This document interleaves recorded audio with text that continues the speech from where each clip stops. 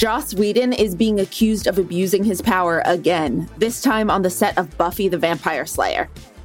This year's list of Rock and Roll Hall of Fame nominees is out, and we have questions. And we're talking about framing Britney Spears with a consummate expert, Matt Stopera. It's February 10th, 2021. Hey friends, I'm Casey Rackham. And I'm Zach Stafford. Welcome to BuzzFeed Daily. And happy Hump Day, Casey. We're halfway through the week. Thank you. I love when I can pretend that days are special. I know. I was going to say I used to be like the king of being like, happy pre-Friday, happy Hump Day, happy first Monday. But what do days even mean anymore? It doesn't matter. It's all a deluge of the same purgatory that we're in. So hello, everyone, for listening. We are happy today. Correction, Zach. We're not happy today. No, not at all. Sorry, we have a lot of negative energy. Today we're not happy. So to start off, we have some heartbreaking and enraging news. Charisma Carpenter of Buffy the Vampire Slayer fame has come out in support of actor Ray Fisher. Fisher made allegations that director Joss Whedon abused his power on the set of Justice League. Carpenter's statement is lengthy, but she starts by stating that, quote, "For nearly 2 decades, I've held my tongue and even made excuses for certain events that traumatized me to this day. Joss Whedon abused his power on numerous occasions while working together on the sets of Buffy the Vampire Slayer and Angel. While he found his misconduct amusing, it only served to intensify my performance anxiety, disempower me, and alienate me from my peers." Carpenter has received support from co-star Amber Benson, who tweeted, quote, "Buffy was a toxic environment and it starts at the top. At all charisma is speaking truth and I support her 100%. We talked a bit about this earlier today because it's hard for us as queer people who love Buffy the Vampire Slayer, who have always found so much joy from the show, to now hear that the fact that some of our favorite people ever were going through such an awful toxic environment is heartbreaking. And I think the wild part is that Charisma kept this, relatively to herself for 20 years. I mean, that just tells you how toxic and controlling the set must have been, if that's something that you don't share with the public. Because something that's brought up a lot when you're on these toxic sets, sometimes you don't speak out because it's directly linked to getting a job. And Casey, all I keep thinking about is the fact that the reason why folks are waiting, 10, 20 years to come forward is that it's only recent that people felt empowered enough to speak out that something could happen.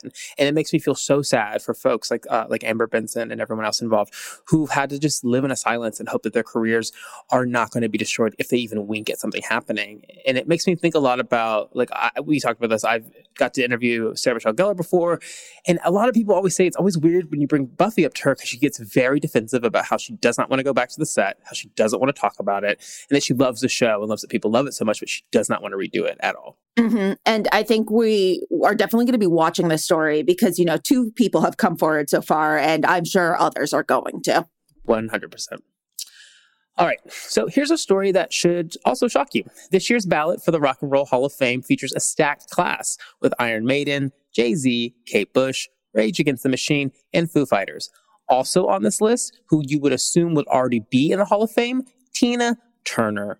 That's right, Tina Turner is finally on the Rock and Roll Hall of Fame ballot, and for some reason, she is not already in the Hall as a solo act. So for clarification, Tina is technically in the Rock and Roll Hall of Fame, but only as part of a duo with Ike, her ex-partner.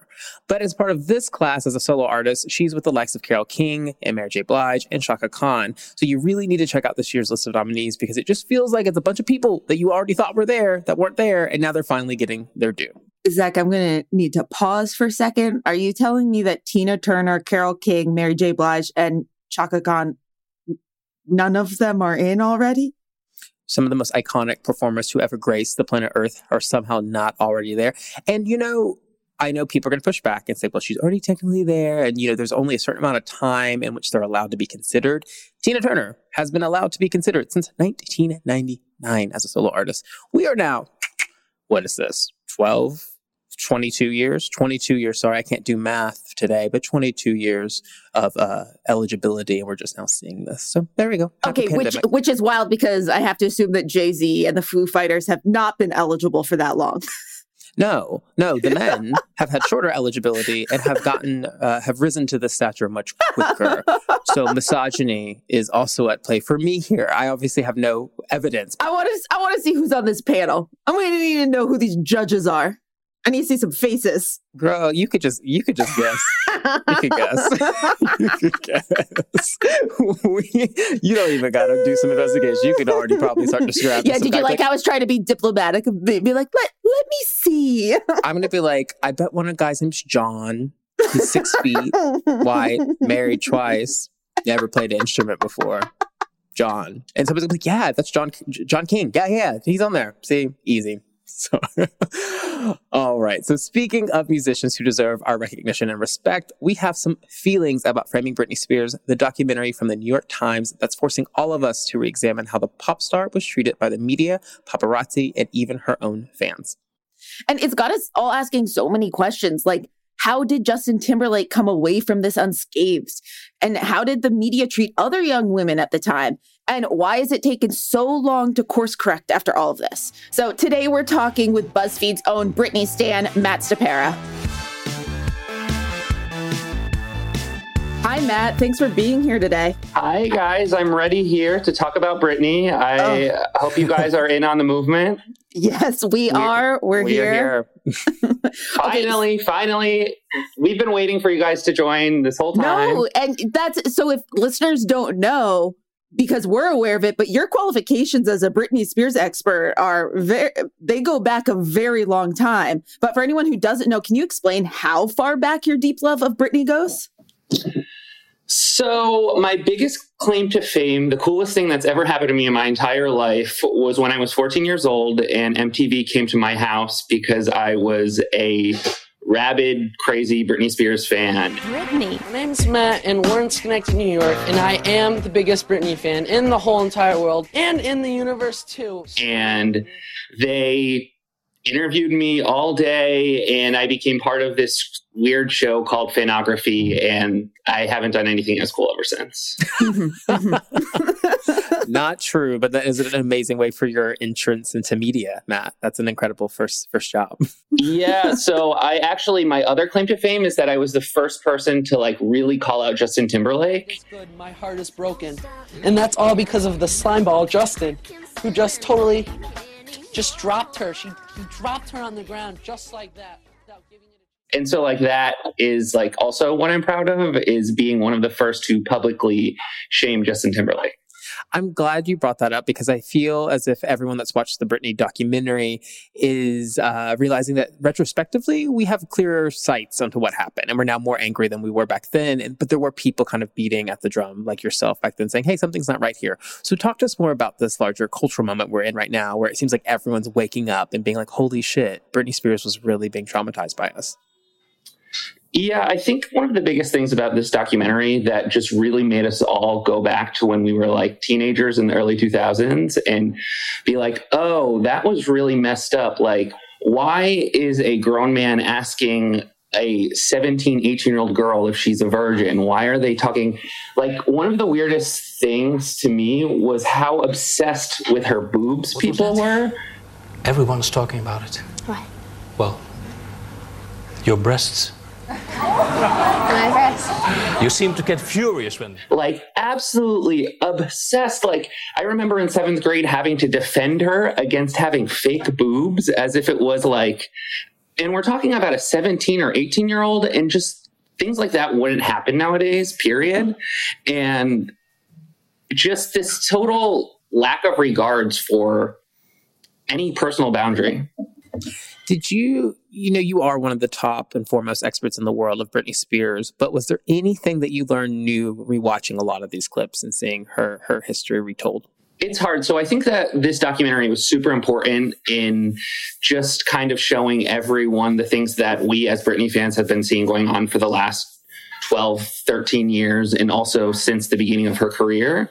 And I think that this just really laid it out there in a cohesive timeline and really digestible and just a really important way for people to be like, oh, hey, this thing was really messed up. We've treated this person terribly for the last 20 years, and maybe we should reevaluate how we think about these people. But in terms of learning something totally new. You know what I'm really happy about that people got to see, because the whole thing was so rage-inducing and so, upsetting. But there's this person on the documentary, Felicia, who is a Britney Spears fan favorite. I've met Fee multiple times. She used to send me Christmas cards. She is just the most genuine, nicest person that you've ever met. To be honest, I didn't then, nor do I now, understand what a conservatorship is, especially for somebody Britney's age and somebody capable of so much. Like, she was included in the documentary because it was like, it's easy to like think of Britney as this big victim, but she's also this incredibly talented, amazing, smart, funny, clever person. And having Felicia, one of the people that knows her best, that was really important and cool to see. All right, we'll be right back with more from Matt on how framing Britney Spears is making us all rethink how Britney was portrayed in the media.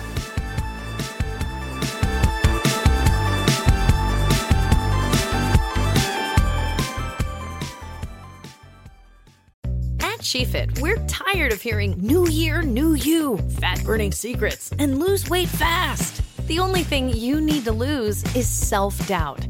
The body you're in deserves respect, love, and support. Support you're not getting from your current sports bra. It's time to experience the only sports bra that actually does its job and outperforms the most popular brands on the market. It's time to feel real support from SheFit. Save $10 today at shefit.com/2022. Raffi is the voice of some of the happiest songs of our generation. Baby Beluga. So, who is the man behind Baby Beluga?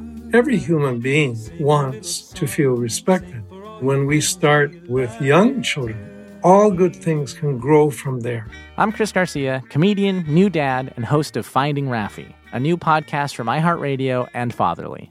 Listen every Tuesday on the iHeartRadio app or wherever you get your podcasts. Hello, I'm Minnie Driver. And on my podcast, Mini Questions, I ask trailblazers across different disciplines the same 7 questions. Questions about the inflection points in their life, what they like least about themselves, and what relationship has defined love for them. This season, I'm coming back with new trailblazers, like Blondie vocalist Debbie Harry, journalist and television host Jeremy Clarkson, editor-in-chief of InStyle magazine Laura Brown, and creative juggernaut Goldie. Join me as we continue this exploration on Season 2 of Mini Questions, on the iHeartRadio app, Apple Podcasts, or wherever you get your favorite podcasts.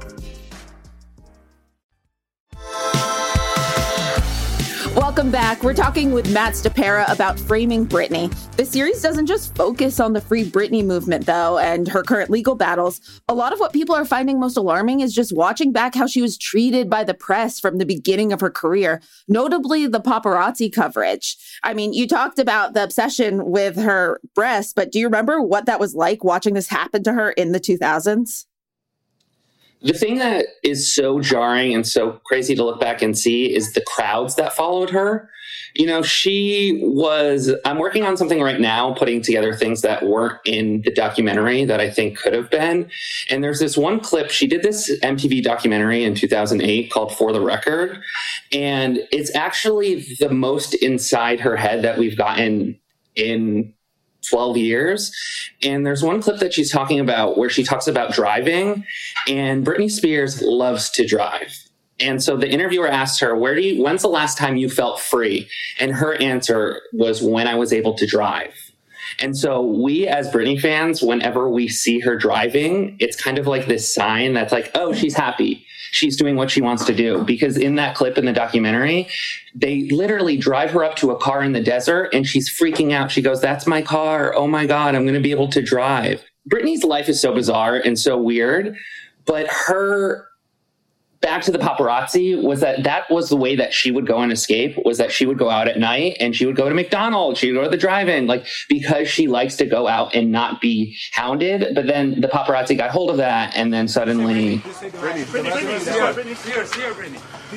Look out, guys. That's where we were getting all these clips of her hounding her, 40 people at the Taco Bell behind her. That's kind of what happened. And talking about hounding her, I mean, it really escalated. There's also the fact that they would literally try to get photos up her skirt, which if it happened today, wouldn't it be treated as a sex crime, That's another thing that I think that was one thing that they didn't really go into, because that was like an era, if you guys remember, like the Lindsay Lohan Paris, like the money shot was them getting out of a car. And then it became like this whole, like, it's their fault, when it was like, hey, you're sticking a camera in someone's crotch as their, like, that 2006, 2007 time period of the upskirt, the legal upskirt, like what was that even? Was just crazy.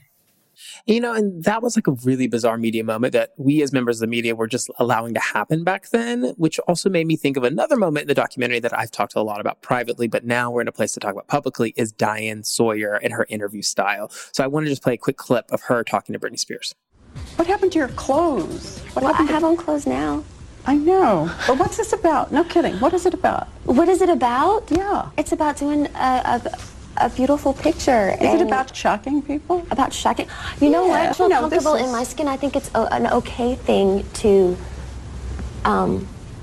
express yourself. Have you ever gone further than you wish you had? Gone further? Yeah. No. I don't think so. No. So, Matt, it felt like such a strange time when we were trying to hold pop stars to the same standards as elected officials, especially because this was in the wake of Bill Clinton and the Monica Lewinsky scandal. So, like, what did you make of that moment and, like, how we talked to celebrities versus then and now? You know what I thought was really interesting in the documentary was how they brought it back to the Monica Lewinsky, Bill Clinton time period. And that was something that I hadn't really done in my head, and realized that it was like the way that we put these Puritan values on the young women of society, and then especially the celebrities. I was watching another clip of Britney today when this was in 98, and she realized it herself. She was like, in the baby video, I just showed my belly and people go crazy. And then she goes NSYNC and Backstreet, and she's like, I love them, by the way. But, you know, they're making out with a microphone and lifting up their shirts and grinding on the ground, and they only say it about me. And I mean, that still is the type of thing that happens today. So we already talked about this. You need much credit. You said it when you were 14, and then you said it again in 2016 when you wrote a piece titled Dear Justin Timberlake, Just Fucking Stop, where you call him out for basically trolling Britney for a decade and a half. Doesn't it feel like he launched his career by slut-shaming Britney? He did 1,000%. 1,000%. It's so crystal clear looking back. I mean, we're talking about the era of Us Weekly and In Touch magazine and Star magazine. And so this is how people were getting their news back then.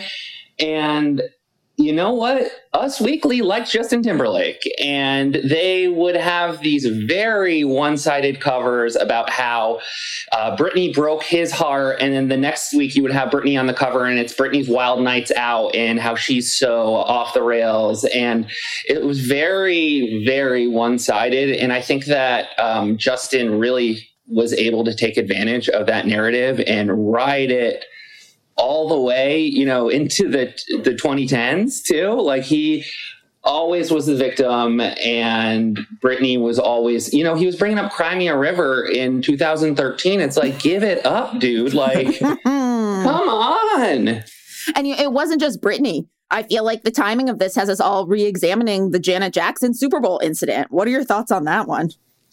You know, as Britney fans, we love to say that one misconception is that they say Madonna was Britney's hero, but it was actually Janet Jackson. So we love Janet Jackson, and Janet Jackson was another victim of Justin Timberlake. You have Janet, Britney. That's not, no. I mean, that was... you know, I'm visibly upset. You are visibly upset right now. You are. And I don't want to make you like even more upset, but there's double standards here too. I feel like I need to point out that Justin Timberlake had his own cheating scandal not too long ago, and that just disappeared. Isn't that a very clear double standard? I just want to bring up one thing too, is that how Britney's as a person has been posting, like, she's been dancing to Justin Timberlake videos. Like, she clearly is in a certain mind frame over this. It is also weird that we're talking about a relationship that happened 20 years ago. Imagine talking about your ex that was 20 years ago. I'm sure no one likes to hear that, but I think that she has been a good sport throughout this time. And obviously, look at all the people that have been using Britney. You know, Britney brand is huge. This is why we're talking about this in the first place. This is why the conservatorship is a thing, is there's a lot of money in Britney Spears and everyone wants a bit of that money. And so that's why we're here now talking about this. And, you know, one thing I just want to say is that we can't forget about the person here. Like, this is Britney Spears. This is about a human being. This isn't about, you know, money. This isn't about fame. This isn't about new music videos or music. This is about a person. And I think that sometimes it's easy to forget about that, and that, you know, Britney's a human. You know, she said in her documentary, she was like, you know, I want people to know that I'm a person just like you and me. And so that's what I think she wants us to know. Now, well, let's talk about that before we let you go. You know, her personhood right now, she's still under the control of a conservatorship.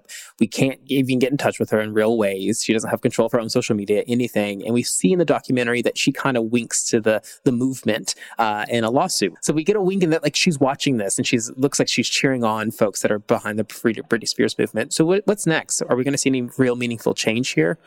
You know what? Every day in a Britney Spears fan's life is different and unpredictable. And, you know, just today we had Sam Asghari, her boyfriend. And the thing about Britney Spears is you don't hear anyone that's super close to her. Even the people in the documentary were from like 2003, 2004. And Sam is her boyfriend. And this was huge. Sam gained so many points from us, but he said he called Jamie a dick, her dad. And it was like, oh, okay. So like, this is going down. Something's happening. And so Britney, also clever, yesterday posted an Instagram where she very subtly was like, oh, the thing that was on last week that everyone is talking about. And then she paused and she goes, the Super Bowl. And it's like, girl, we know what you just did. You were not just talking about the Super Bowl. And then she's even smarter than that, because she's like, yes, I care about this one team, but I don't even remember the name of the others. I guess sharing. And it's like, girl, she just trolled us right there. Like, she just totally, you know, I hate to say that there's so many hidden messages in what she does, but I think that she does know exactly what she's doing, and she's very clever and she's very smart. And that's something that we need to realize about Britney Spears, is that she has been very patient about this and very strategic about this conservatorship, and patient. You know, this has been years and years and years, but, you know, you can't just look what the media has done to her in the last 12 years. So what is she just going to go out and start screaming from the rooftops? I mean, then we're going to get another story about how Britney's crazy again. So Britney has been strategic. She's smart. And I think things will play out. And I think eventually will work.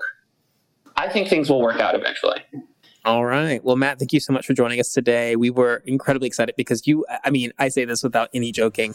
You to me are like the first person to think of whenever Britney Spears news comes out. I'm like, what is Matt saying? What's he tweeting now? Oh my God. That's all I could ask for in my life, my legacy, everything. There you go. All right. Well, thank you again.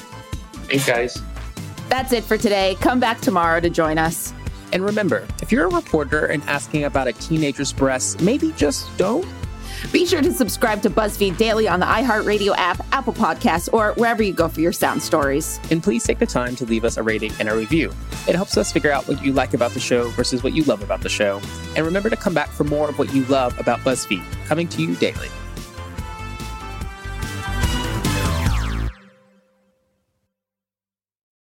If dog people made dog food, it wouldn't be sold in a 50-pound bag in the hardware aisle by the shoe polish.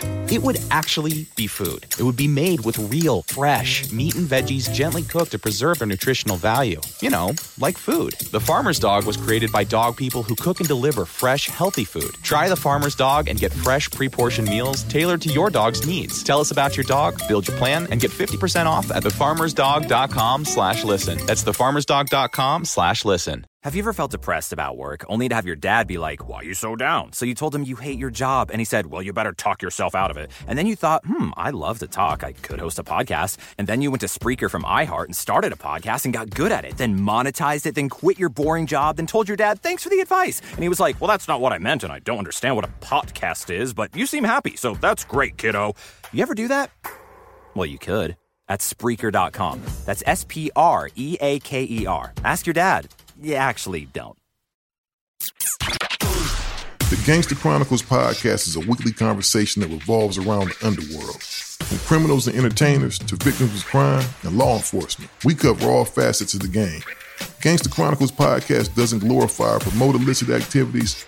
We just discuss the ramifications and repercussions of these activities. Because after all, if you play gangster games, you are ultimately rewarded with gangster prizes. iHeartRadio is #1 for podcasts, but don't take our word for it. Find the Gangster Chronicles podcast on the iHeartRadio app or wherever you get your podcasts.